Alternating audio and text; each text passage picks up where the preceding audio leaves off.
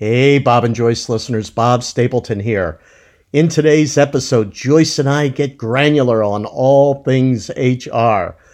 Joyce kind of started with a little bit of a bee in her bonnet where she feels that we've been focusing more on OD topics than HR, so we wanted to give HR its due in today's conversation. It was really kind of a spaghetti session where we just pick a topic, talk about it, and then pick another one and another one. But we provide in today's episode some examples on how to break into HR and how to grow in HR. And I provide some experiences from the arc of my career. We discuss the multifaceted nature of HR. There's so many different functional areas. And that's what attracts many of us, but it also can frustrate us. And then we get into the topic of how do you balance the day-to-day, the urgent, while moving the needle on what matters most in HR. We discuss a whole lot more, but let's get started. Come in, grab a snack, welcome. Hey, Bob. Hey, Joyce, how are you? Good. Wanting to grab a snack and join you. I'm coming on in. So I was thinking that we have been pretty OD oriented. Oh, but first, here's something we haven't said in a while.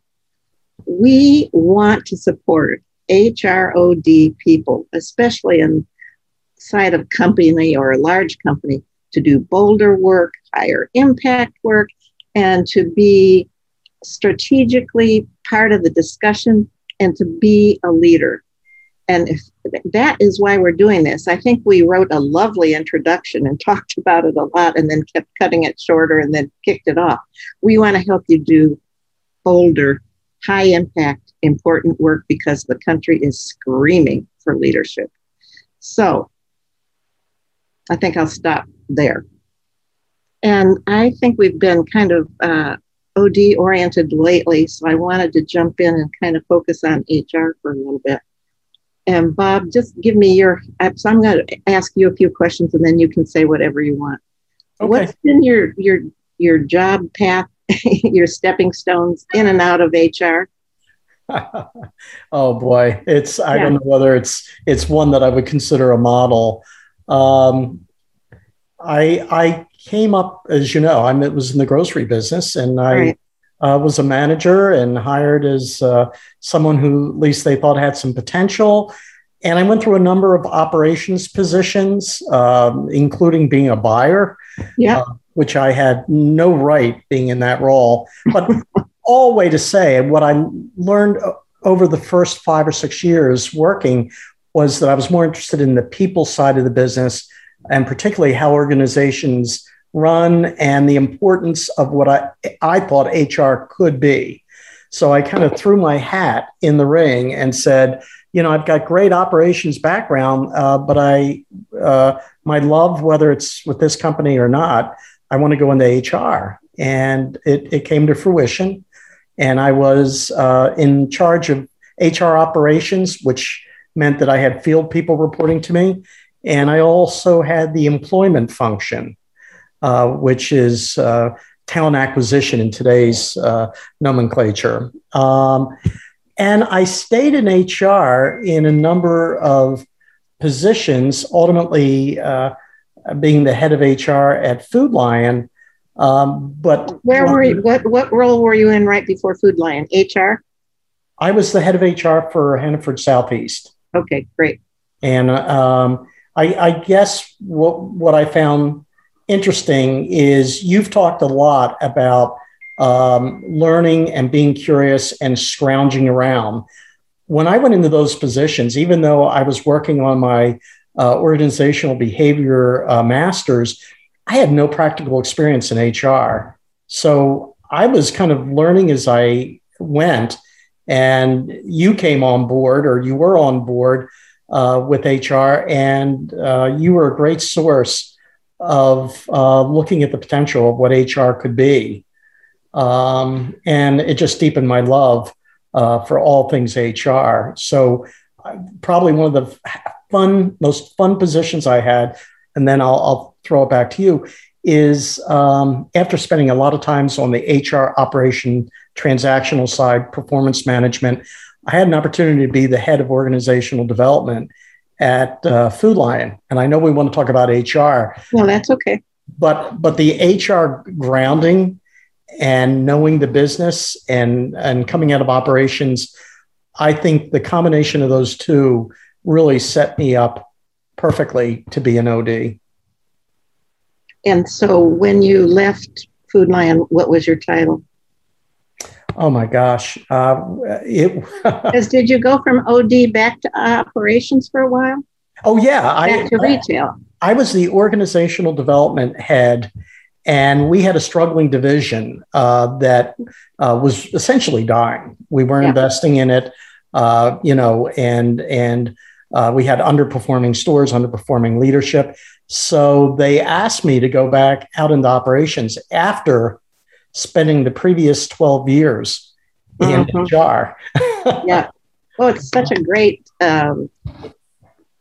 experiment. They didn't see it that way, but it really is. Well, I would tell you that Meg Ham, who's the president of Food Lion, would say that I was, even though I didn't have all the operations depth of experience into the weeds and the details, she said I was exactly the right person to be put in that position, because it was about it was about changing people's mindset of being regarded as a losing division, and how do you turn it around, and how do you create momentum to kind of get yourself out of the hole, which is all things HR OD.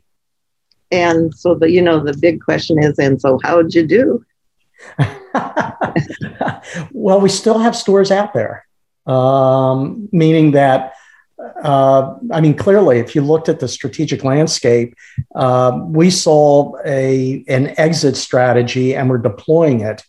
And not only did we breathed new life into certain markets, but we went into a market, Greenville, Spartanburg, that we had no presence in. So the fact that there was confidence that this division could break into a new market was a game changer. And the proof in the pudding is in the eating. We still have stores there. Did we take some stores out, which we always do? Yes. Sure. But I feel that it was, and we had some of the best financial results, not in absolute dollars, but in terms of percentage increase, percentage profitability. So there you have it. Yay! That's we need to write that up. What's the one HR skill is what I'm trying not to say, but what's the one HR skill that you applied there more than anything else? HR. Then I'll ask OD. So if I think, if you think about HR, we put it under one tent, HR, but in many respects, it's a number of subset organizations, whether it's comp and benefits, recruiting, OD, it's, so if I think about what I was able to do, much like twirling plates, I literally was working on about 4 or 5 very strategic initiatives, processes that kind of pulled from the discipline of running an integrated HR department. I know that sounds too theoretical. Yeah, I was going to say, name one. So we shifted the whole merchandising scheme. That flipped it on its head, and it wasn't led on by profitability or what Food Lion did. It was predicated on what our customers wanted. So a very practical example of that is we used to have all of our pork prepackaged in a distribution center somewhere in the Midwest, and we cut right against the grain and went back to cutting pork products in the store, which for anyone who knows the South, that's probably the main staple in a meat department. So there's an example from a marketing standpoint. We had a taboo against any local produce being purchased. And we flipped that on its head. I gave a number of stores an opportunity to partner with farmers, and that really worked. Meeting management. We created a structure where, we met as a leadership group, meaning my direct reports, and then we pulled everyone in each quarter, and that included a handful of store managers to talk about strategy, to talk about goal setting. That I think the traditional is that you go to a meeting and get told what to do. Right. And this was one where we got together and we decided as a team what we were going to do. So there it's on the sliding continuum between HR and OD. Can you think of something that's old-fashioned HR that had a high impact or that you did? Well, this is going to sound... Did you have to change salaries or anything because of that shift? Two things. And this may seem harsh, but not everybody was cut out for this new challenge. Right. And that included both district managers, store managers, but probably more importantly, people that worked in support of the stores. So I went through a very methodical process to take a look at the performance of everyone that was supporting our stores and made the call about who was not positioned well. Yeah. Head wasn't in the game. And I went about in a very deliberate way, reconstituting my leadership team. Mm-hmm. Even to the point where it ran against the grain of the organization, meaning that some of those support people reported to corporate, not to me. Yeah. And I would go to the corporate person and say, you can be a part of the interview process, but I'm going to be the ultimate decision maker of who takes that position. Yeah. And I didn't care how much it may have displeased some people. That's a mild word. Boy, that's a good example. What is that a good example? Yes, you get a very good grade on granularity. I thought I was defaulting back into OD too much. No, that's because. And hello, people out there, we are doing this together because HROD partnerships are a beautiful thing. So now I'm going to switch, and then here's what I'm interested in. When you were in only HR, that was your focus. Can you take a day and kind of say what buckets your focus was on? Like, was it policy? Was it compensation? Was it supporting OD in a large change effort? Where was it a tricky termination? Yeah. Like, give an example maybe of a day or where your focus, forget a day, where was your primary focus in percentages of time if you can? And you should have a PhD.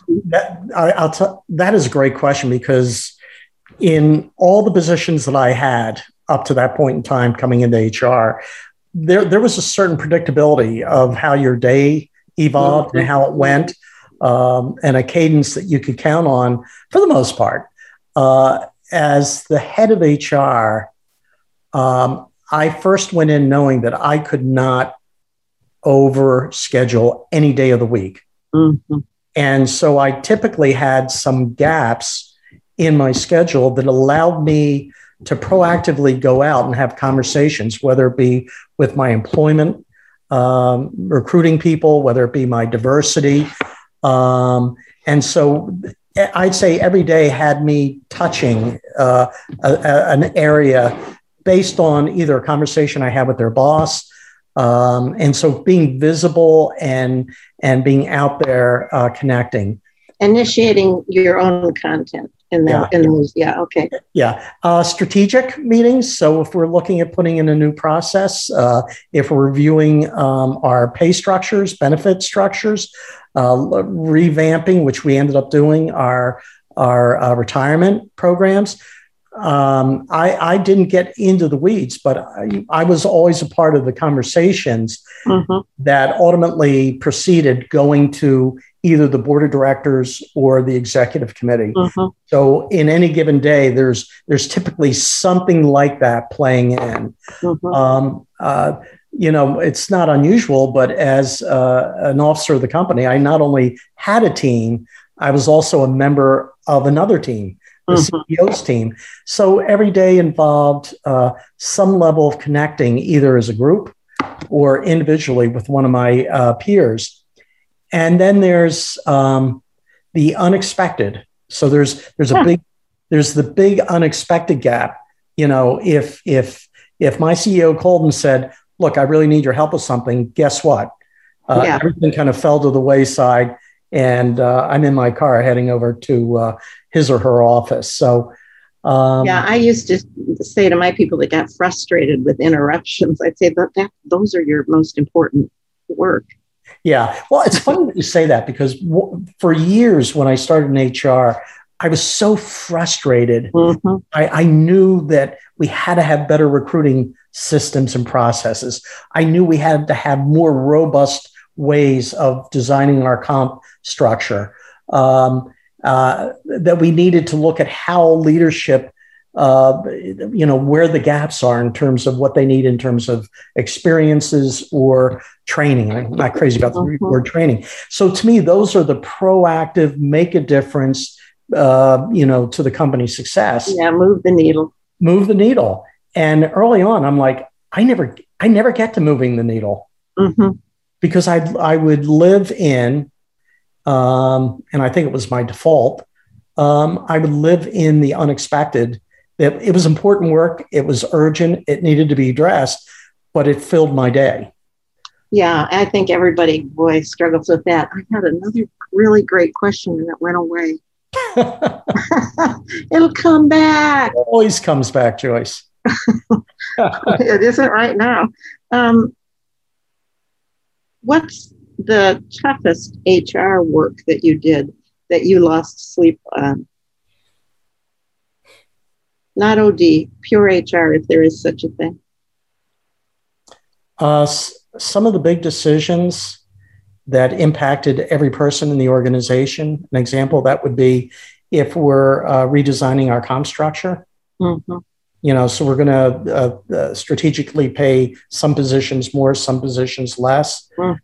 If we were to revamp our bonus structure, our reward structure, those were those are moving the needle conversations. Yeah. But the consequences of getting it right or not getting it right are huge. Did you ever get it right? I might remember our HR boss said, "You can never get compensation right." And I argued with him. Well, I'll tell you where I think I got it right, and I'll kind of sanitize the example, but I'm sure HR folks out there can relate to it. Sometimes those changes are organizational imperatives that ultimately are takeaways. We have this, we're going to replace it with that. Yeah. And to me, the angst and sweaty palms are, you don't have a great story to tell. And there are rationales and context, but at the end of the day, someone's going to open their paycheck, or at the end of the year, they're going to get their bonus, and it's going to be different than they have in the past. So where I think I've got it right is I'm an optimist. I always am leaning towards putting the most positive spin. And for people that have listened to this podcast, you know this about me. And in some communications, in some areas, you just got to tell it the way it is. Don't sugarcoat it. Yeah, because you look like a fool if you do. It's hard to cause pain. It really is. And what I've learned. Come on in, grab a snack. Grab a snack. I'm on the way. Popcorn. Sorry about that. Does that take moving the needle away? Is that a call that? I'm kidding. I know you are. That's another question. Where did that question go? Oh, you know that optimists don't predict reality well at all. Pessimists do. No. But then there's no needle at all if you don't have the optimists. Here's I think there's a structural issue, or I experienced it at the global level, of where OD should sit as a server, as a leader. I had a learning reporting to me. Learning felt they should be over OD. We had a little kerfluffle about that. And actually, I had to let the person go, say, hey, this is how it's going to be. And I would love you to stay, but we got to quit doing a power battle. I really am the VP OD. But anyhow, I don't want to get into that. What I'm wondering about is structurally, should OD be over HR? Should HR be over OD? Or should there be another name like organizational effectiveness, except that's more technically oriented? What's the umbrella? Or, I'm just thinking structures of the future. Yeah, that's a hard question. Is it people strategic officer with OD and HR under it? People who are listening, this is how you create new structures. You just babble until something emerges. But do you see a need for it at all? Gosh, I thought you were going somewhere else. So I'm going to go where you want. I'm going to lay out what my experience tells me is the right way to go.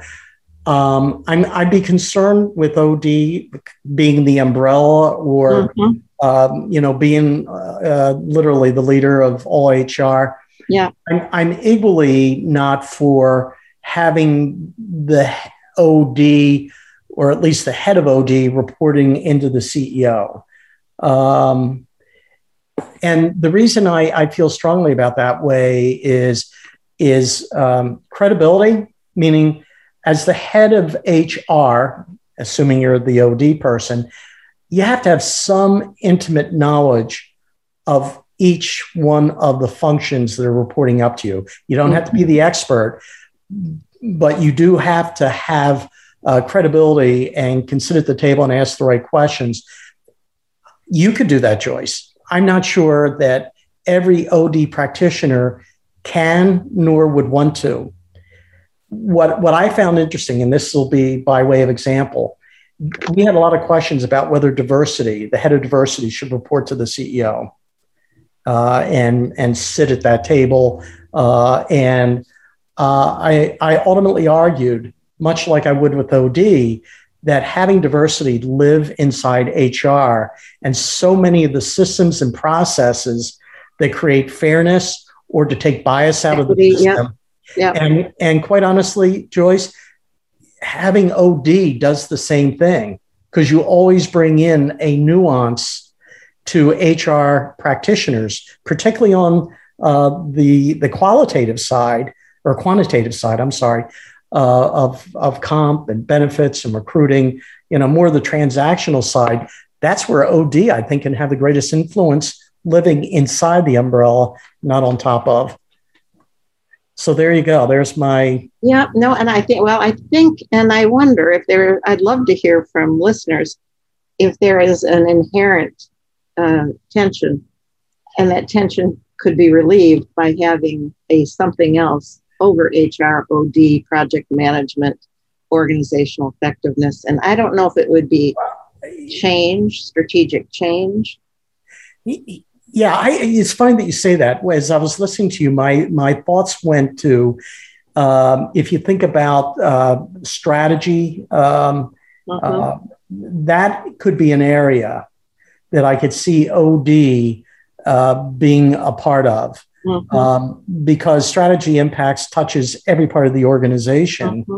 I don't like the fact that it sits outside of HR, but my experience has been primarily as OD people talking to me as the head of HR, is who drives the agenda. And oftentimes there's this pull between what HR thinks that OD should be involved in and doing, and then there's a distinction of what the organization demands. So it's always kind of a push and pull. Yeah, and maybe that's a good creative tension, like merchandising. I'm pausing because I'm thinking. Nothing's coming up. No, I got nothing. I think we've unearthed a not so subtle nuance of the tension, and I think we bumped into it too. But you and I both did a lot of selling of our ideas and calming people down about losing power. Instead, say, "Come on in, the sandbox big. Come on in." But I think there's going to be something else. Well, here's what I think is difficult. We did matrix structures, which I don't know if it killed momentum or not. But I don't like yes, I'm clear now. I don't like to see OD as a consultant pool to be used internally. Yeah. Where they only serve. Yeah. So, and I was lucky enough to be a leader and seen as a leader in OD. So I had a lot of strategic input or heavy duty decision input. So I'm trying to think, what is the umbrella over all of this that is the strategic change, and that's where I'm settling. But I don't like to see, or I want a differentiation between OD doing change work and OD serving. Yeah. So, yeah, gosh, why'd we open this? Yeah, well, we're close to time, but I'm by no means, there won't be a pretty ribbon put on this conversation. Yes, there will. You're going to put a pretty ribbon on it. So here you go. Okay, is this the ribbon? Yes. If I think about HR today, there are so many resources, both from an IT standpoint and a B2B service, that you can offload so many administrative tasks, whether it's a call center, your comp structure, pay. And I could see someone being kind of the shared services guru that manages that. And it's all external. You see that a lot in startups and smaller companies. Yeah. Where all your one HR person reports up to finance and everything is offloaded. I could see taking that model and having, and I'm going to contradict myself, more of an OD umbrella. Mm-hmm. And it would probably broaden their tent, meaning I think recruiting might be a part of it. Diversity. I don't know. I think that the title, go ahead, do your ribbon. Well, I'm almost tie that bow. I'm coming around to the tension between the transactional quantitative part of HR, which with 21st century solutions can be essentially offloaded. Mm-hmm. And what would remain would be those qualitative, absolutely critical roles that HR plays, that OD is a big part of as well. Well, that's why I'm still using my umbrella. Here's my ribbon. Go ahead. As I talk, I think both HR and OD and other functions belong under a strategic change officer. And that would be project management, OD, HR. Help me more. I had one, but anyhow, I think it's because, that's where I'm ending. I think there is a tension between HR and OD. The boundaries blend. We handled that beautifully. Not many people do. There's a huge subtle power pull. Yeah. And I think there needs to be coordination at the very top of all change efforts. This may displease or anger some of our listeners, but if I think of the best HR officers, meaning the head of HR in organizations, almost to a person, those best people bring a strong OD organizational structure and strategy. Yeah, that's true. So, and the people I'd be angering, if I come up through compensation, does that mean I don't have an opportunity. I don't know. Well, of course you do. And we'll talk about that later, if you have an open posting system or a talent marketplace. So Joyce, we both have these raggedy ribbons kind of on the floor, all cut up. They're beautiful. They're beautiful. It's called fringe. It's fringe. So let's let people get about their day, and hopefully they finish their snack. And may the conversation begin about the partnership between HR and OD and bumping it up to bold strategic change work. Bye. Bye.